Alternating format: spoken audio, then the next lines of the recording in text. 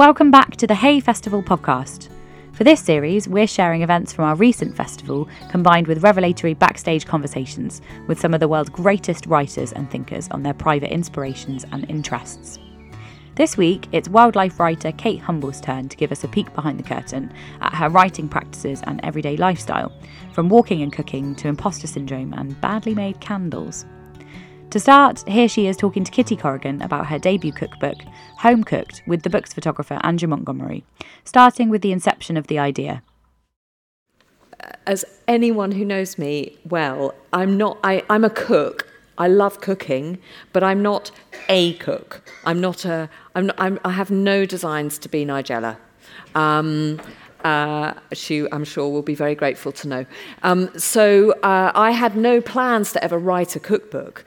And at the beginning of the kind of, the peculiar years that we've just gone through, I was actually supposed to be writing an entirely different book, which, because of lockdowns and things, I wasn't actually able to do the research. And so I'd said to my publisher, I can't do the book. Can I defer it? And she said, yes, absolutely. And at the time, we were making a series on our farm. We were filming a series on our farm. It turned out that, because we were all locked down, people couldn't really do anything other than watch telly. But of course, you couldn't make telly either because you couldn't go anywhere and no one could be in the same room. And the man who runs Channel 5 suddenly sort of obviously realised that I lived, on a farm with animals, and therefore animals produce stories. And not only that I'd married very well, and I'd married somebody who knew how to make use a camera and direct a TV series. So he just went, hang on a minute, can't you two just get together and make something on the farm? And so we did, and then he just lobbed in this curveball of, and do some cooking. And I was like, hang on a minute, you don't even know if I know how to open a tin of beans, let alone cook anything. And I just cooked on the programme the stuff that I cook at home, which is incredibly simple stuff. And I think partly because lots of people were at home and actually were cooking or were having to cook for the first time or cook more than they would normally do. And everyone got bored of their recipes, didn't they? And everyone was just sort of desperate for new things, well, new everybody ideas. was making sourdough starter, weren't they? All Everyone the was making sourdough, apart from me, who was making cow pats. So one of the first things I did was actually a response to that, because I had totally failed to make sourdough. I tried, but had killed more sourdough starters than I care to admit. So I was making soda bread, because that, ladies and gentlemen, is so easy and so delicious, and I don't know why anyone bothers to make any other sort of bread. But and I made soda bread on the telly because I thought, well, this is a great, easy thing to do. And the response was kind of extraordinary. And I started getting on social media, I started getting photos of my food that people were sending in. And so really this was the kind of driver for even thinking about doing a cookbook. I would never have thought about it until, lovely, perhaps slightly deranged viewers were saying, well, could we have your recipes? And so I suggested it to my publisher, and she said, don't do a cookbook. Really, really bad idea. Far too many of them out there, and you're not known for food, so don't do one. Unless you just want to send me a proposal anyway. So I sort of, when you have an idea and you think, well, I don't want to completely drop it. Maybe I'll just put a proposal together and send it. And she said, you've got 2 days. And she said, I need 80 to 100 recipes. So I sort of, wrote things down like Mum's chocolate biscuit cake and Ludo's cheese on toast and things like that, and sent it off, not expecting anything. And then she came back and said, actually, the sales team do want this book. You've got 2 months. And that's when I turned into the biggest monster in the world. Because usually when I'm writing, and anyone here, if you're doing your kind of homework or you've got any sort of deadline, you'll recognise this, Kitty, from your writing. You have to have a deadline. You have a deadline, but B, nothing can get in the way of that deadline. And of course, when you're at home, suddenly things need hoovering becomes really important. I might just clean the kitchen again. I mean, there's every possible thing that can distract you, you will be distracted by. And I had 2 months. I couldn't go anywhere because, none of us could go anywhere. Restrictions, yes. And also we were filming at the same time. So I had to write this book in the evenings when, my husband was also saying, any chance of any supper? No! I'm not cooking anything. I'm writing about cooking. Bugger off. Go and, make toast. And yes, I was a hideous, hopeless, vile wife for 2 months. Now, of course, I'm lovely again. Seasonality was the thing that struck me as well. Getting the right seasonal feel when you've only got a certain window to get it in is quite a challenge, isn't it? Yeah, absolutely. I mean, we had that challenge where, most cookbooks are shot in 10 days. And obviously this is one of those books. It was set for 10 days, but obviously that's, as Kate says, that seasonal aspect was really important. And that's why that walk and that meeting was so crucial, because it enabled me to kind of get the more wintry aspects that are obviously in the winter chapter of the book. When it comes to actually the food, because we're in a controlled environment, I can control the backgrounds, the lighting, and the actual atmosphere of those pictures to convey winter and autumn and summer and spring. But in terms of getting those environmental pictures, that was a really important moment, because I knew once you're into sort of April, there's leaves on the trees, and we were shooting a book in June and July. And that was it. We didn't have a year. We literally had 10 days, but luckily this, and I think there was one other little incidental sort of time show that we did before we started the book, where we did nearly fall out. We nearly fell out. We fell, yeah. I didn't fall out with you. So we did our walk, and we started sort of planning what sort of photographs we would do, kind of aside from the food photographs. And Andrew said, well, what's happening on the farm? What's one of the key things? And I said, well, obviously spring is very synonymous with lambing, and we're going to be lambing, we tend to lamb in 2 batches, so late February and then again in late March. And I said, so, we're kind of about to start lambing now. And Andrew said, well, great, I'll come up and get some lambing shots. And I said, okay. So we made a plan to do it. And it just so happened that the morning Andrew turned up on the farm was after I'd done a night shift. So I wasn't looking or feeling my best. And the ewe in this photograph gave birth to her lamb just before, about 2 hours before Andrew arrived at sort of 4 or 5 o'clock in the morning. And she's a young ewe. She's only, and this was her first lamb that she'd ever had. So, and this happened sometimes. She gave birth, took one look at this little wriggly thing in the straw and went, I don't want anything to do with you. What the bloody hell's just happened? And bolted to the other side of the shed. And I spent 2 hours trying to catch her, because what you do after a sheep has given birth is you pen them up into a small pen so that they can bond together and they learn each other's voices so that they can find each other either when they're out in the big maternity shed or when they're out in the field. So it's a really, really important time. Plus, that lamb needs the colostrum, the first milk, because that's going to give it all the antibodies that it needs. So it's hugely important. That first sort of couple of hours of life is hugely important. Anyway, I spent 2 hours trying to get this ewe together with her lamb. Finally got them into a pen. Andrew arrives. I've got bags down to here. I'm covered in every sort of bodily fluid you can imagine. And Andrew goes, oh, that would be a great photo. Opens the pen to go in. And she buggers off, and every expletive that I could think of. Yeah. So it wasn't a great start to our relationship, was it? That moment, and I was kind of thinking about this, it was like, any bloke in the audience that's been married for sort of 20 years, and basically you do something you do something at home that seriously upsets your spouse, your wife, and you're in a doghouse, and you think, oh my God, I've done something I really shouldn't have then.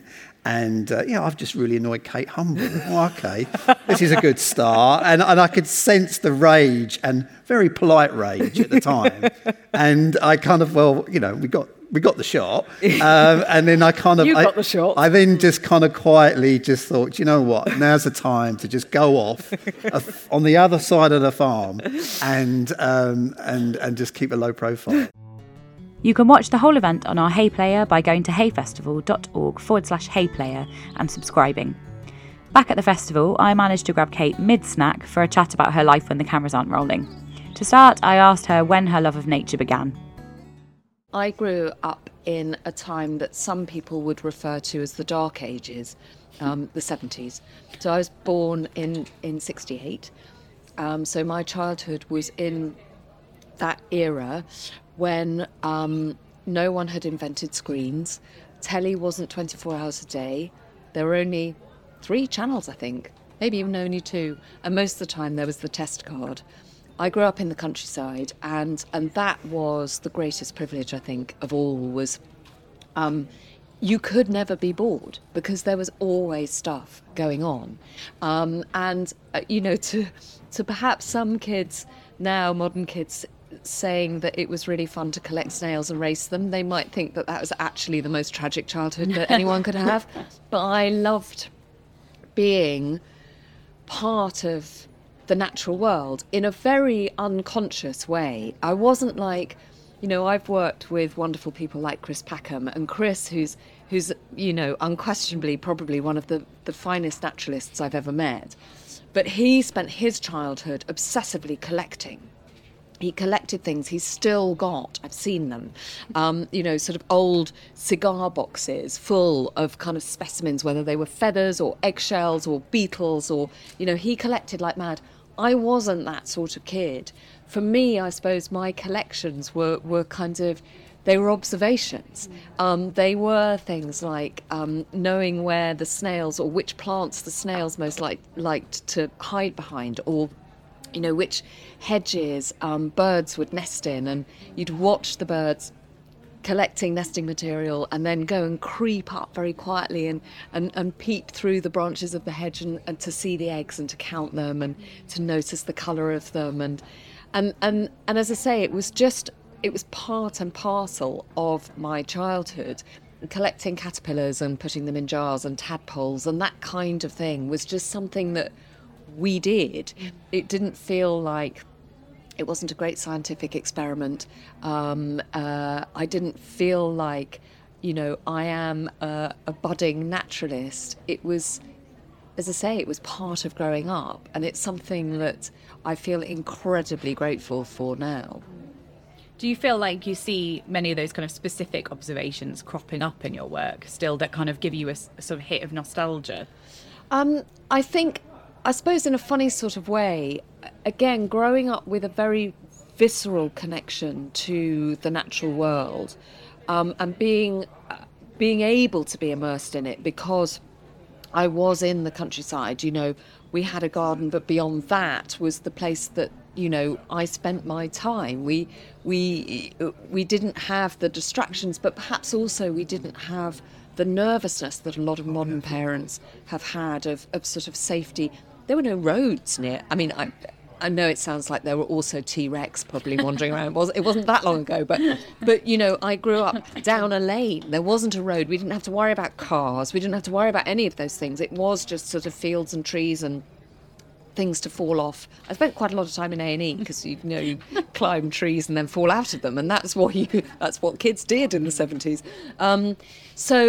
But I suppose what it gave me was a very early, as I say, sort of unconscious connection to not just to the natural world, but to the seasons and how the natural world behaves at different, in different seasons. You're much more aware of not just things like temperature change and weather, but what the countryside looks like at different times of year, and what animals do, and there are 2 times of year that kind of battle in my affections, I suppose, and one is spring and one is autumn, and that's probably because that's when the natural world, both those seasons are when they're busiest.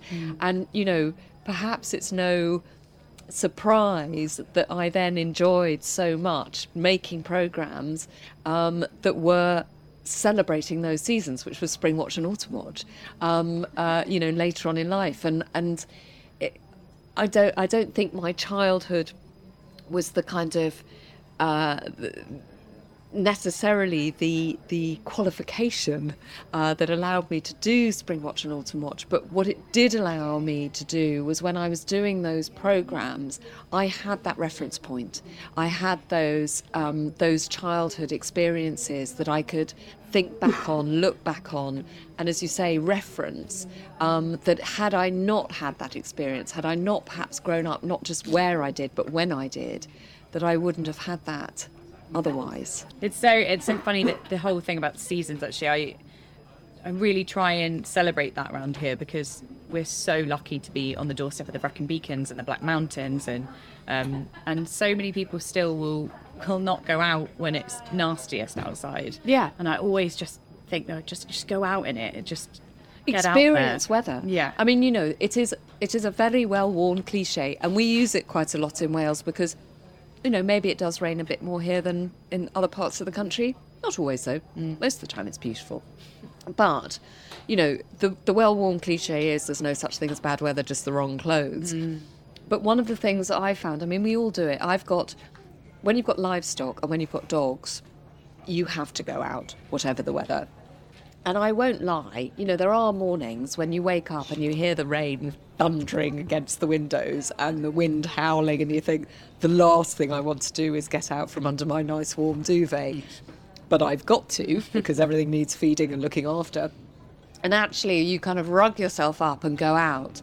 And there's something wonderful about being in weather, and not shielding yourself from it. I mean, it helps that that you can go back to a nice warm kitchen and a cup of tea, having been out for a couple of hours. But as you say, just to miss it, just because you think, well, I'm going to get a bit damp, or my hair's not going to look great, then you are missing out on something that is, a very tangible connection to, our natural world. You live in Wales as well, don't I do. And the Wye Valley, the way the rivers will flood and change level always surprises me. And it doesn't matter. Sometimes it can be shed loads of rain and you'll think, oh, the river's really going to come up, and you go past it and it just hasn't. And I find it so bizarre. And then other times you feel like it's just spitting and it's burst its banks. Well, I think the thing about, about having features like that are part of your everyday views, your everyday landscape, your kind of almost like your punctuation points of your day, whether it's seeing a river or seeing a particular view over a mountain, is that you realise that there is no such thing as just one picture, as one view. You can never, ever get bored of looking at one place. So just to give you an example, I actually spent some time living just outside Hay, just for a month, in kind of February and March. I rented basically a small studio on the edge of the mountains when I was trying to finish a book, I had a deadline. And if I'm at home, basically I get terribly distracted. The house has never been so clean. The chickens have never been so, mucked out. The dog's like, please don't walk me anymore. I'm exhausted. So I had to take myself away from all those distractions and from polite society, because I'm vile when I'm writing and deadlines and so I lived outside Hay, and I did have my dog with me, because if I didn't walk, I would go mad, and walking is so good. Rebecca Solnit, who wrote a wonderful, she's written lots of very interesting books, but she wrote a wonderful book called Wanderlust, and in it, I'm going to paraphrase, because I'm probably not quoting her directly, but she said, when you're writing, you actually need to think a lot. But of course, thinking, when somebody is looking at you thinking, they think that you're doing nothing. And she said, in a very kind of production-driven society, doing nothing is not allowed. So she said, walking is a great way of apparently doing something that actually allows you to think. And that's very much my experience. And I will, when I'm stuck, when I think I don't know where I'm going with this particular bit of narrative, or I can't begin a chapter, or often walking, because you think obliquely, if you like. You're not kind of thinking of the direct conundrum that you're trying to solve. Your brain sort of frees itself. And so, I did walk a lot. And there was a walk that I did kind of around the edge of Hay, and it would go along the river for part of it. And I did it most days. And what was amazing about that was it never got boring, that walk, because every day, and it, I might do it at different times of the day. I might do it in the morning, I might do it in the evening, I might do it in the middle of the day. It looked different. The river was behaving differently. The clouds were behaving differently. The trees were moving in a different way. The sounds were different. There were more people, less people. And that's one of the joys, I think, going back to your sort of question about that connection with the natural world when I was little, is that you have your patch. And lots of naturalists talk about that. And it's really, when you become very familiar with a place, is really the only way. That's the time that you start to learn, because it's actually noticing those little differences that make you realise how things work, how they fit together. And that was one of the lovely things, actually, about, as you say, going out and walking along the same river or the same stretch of river is when you start to notice the differences. And that's when you are properly connected to the workings of the natural world. And outside of your day job, I suppose, as it is, do you feel like you have a hobby that is really, really unlike it, or that would surprise people? What would surprise people? The tragic thing is, I'm very unsurprising. I really do. I mean, I don't have a secret wish to go and buy handbags. I don't know how to put makeup on, so I never buy that. I hate dressing up. Parties scare me. I genuinely, I suppose where I've got so lucky is that work kind of encapsulates all the things I love about life. And so, whether I'm working or not, I really enjoy mucking out pigs, walking the dog, being out looking at birds. I suppose, I'm here at Hay this year to talk about a cookbook, and that is as surprising to me as it perhaps to other people. I'm not a TV cook. I'm not a Nigella or a Jamie or a. But in a funny sort of way, again, cooking is something that is part and parcel of the way that I was brought up, where I was brought up, understanding seasons. The book is very seasonal, and I'm not if anyone asks me to do a craft, like I walk around here, I walk around the festival site, and there's all these people doing amazing, beautiful, artistic, crafty things. If you give me anything, someone asked me to make a candle once, or showed me how to make a candle. They made a beautiful candle. I made something that looked like a dog turd. I mean, it just did. I don't know what I did that was different from hers, but hers was beautiful, and mine really, really wasn't. So for me, cooking in a funny sort of way is my sort of slightly creative output, which is not to say that I spend hours with a piping bag. I don't actually know what to do with a piping bag. Yeah. Cooking should be simple. If you've got lovely ingredients, and again, if you live in a place, in a rural area where there are wonderful producers all around you, Hay's got an embarrassment of riches as far as that's concerned. Frankly, you don't need to do very much other than, buy some beautiful vegetables and do as little with them as possible, because they speak for themselves. But I do find one of the things I love kind of quietly, I don't admit this to many people, but I love kind of, opening the fridge, and maybe there will be women out there who recognise this, and you've been at work all day, or you've been away for work, and you come back and you slightly hope that the husband might have, bought something for supper, and they haven't.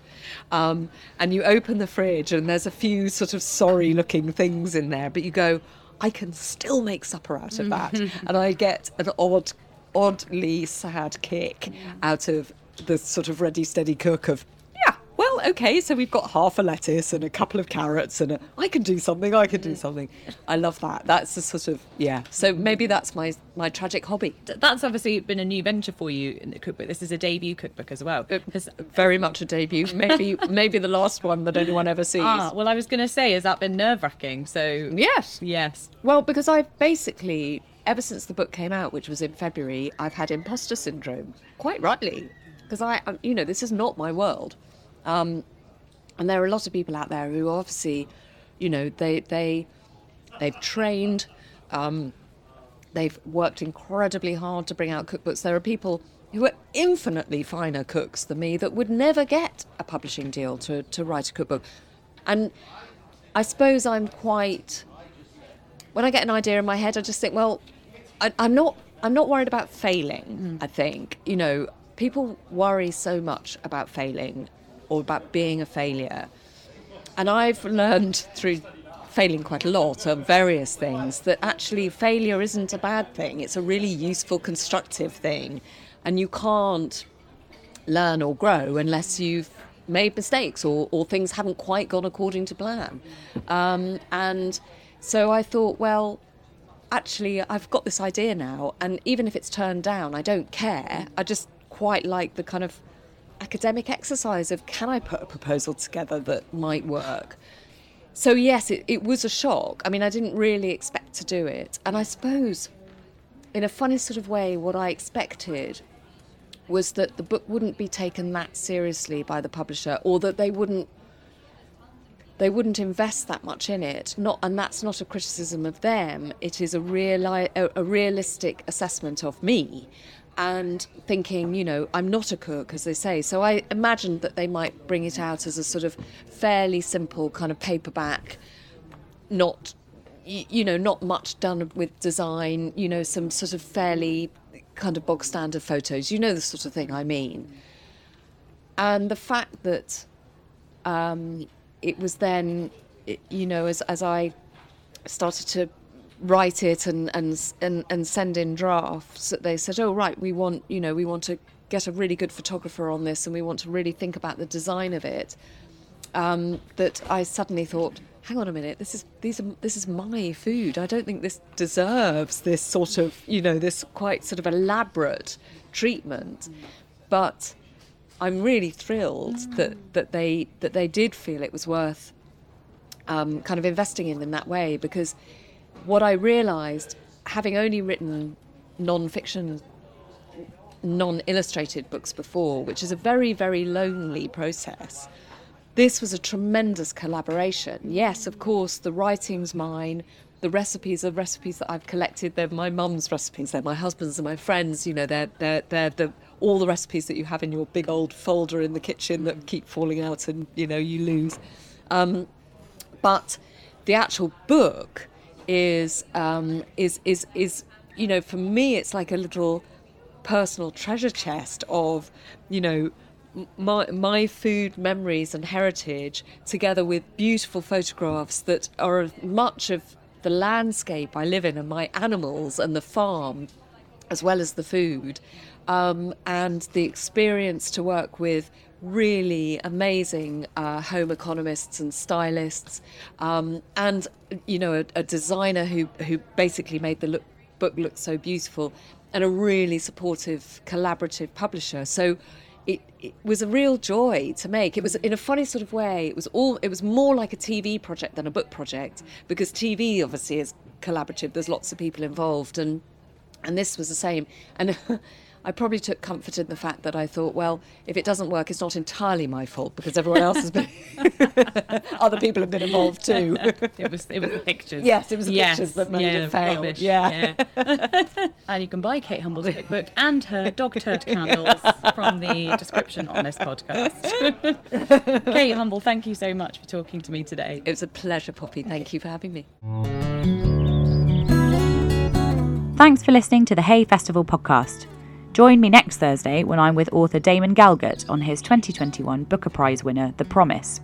We'll be talking about observation skills and finding inspiration for writing. If you're enjoying the Hay Festival podcast, then give it a rating or tell your friends about us. This podcast was hosted by Poppy Evans and produced by Xavier Najado Echanith. I'll see you next week.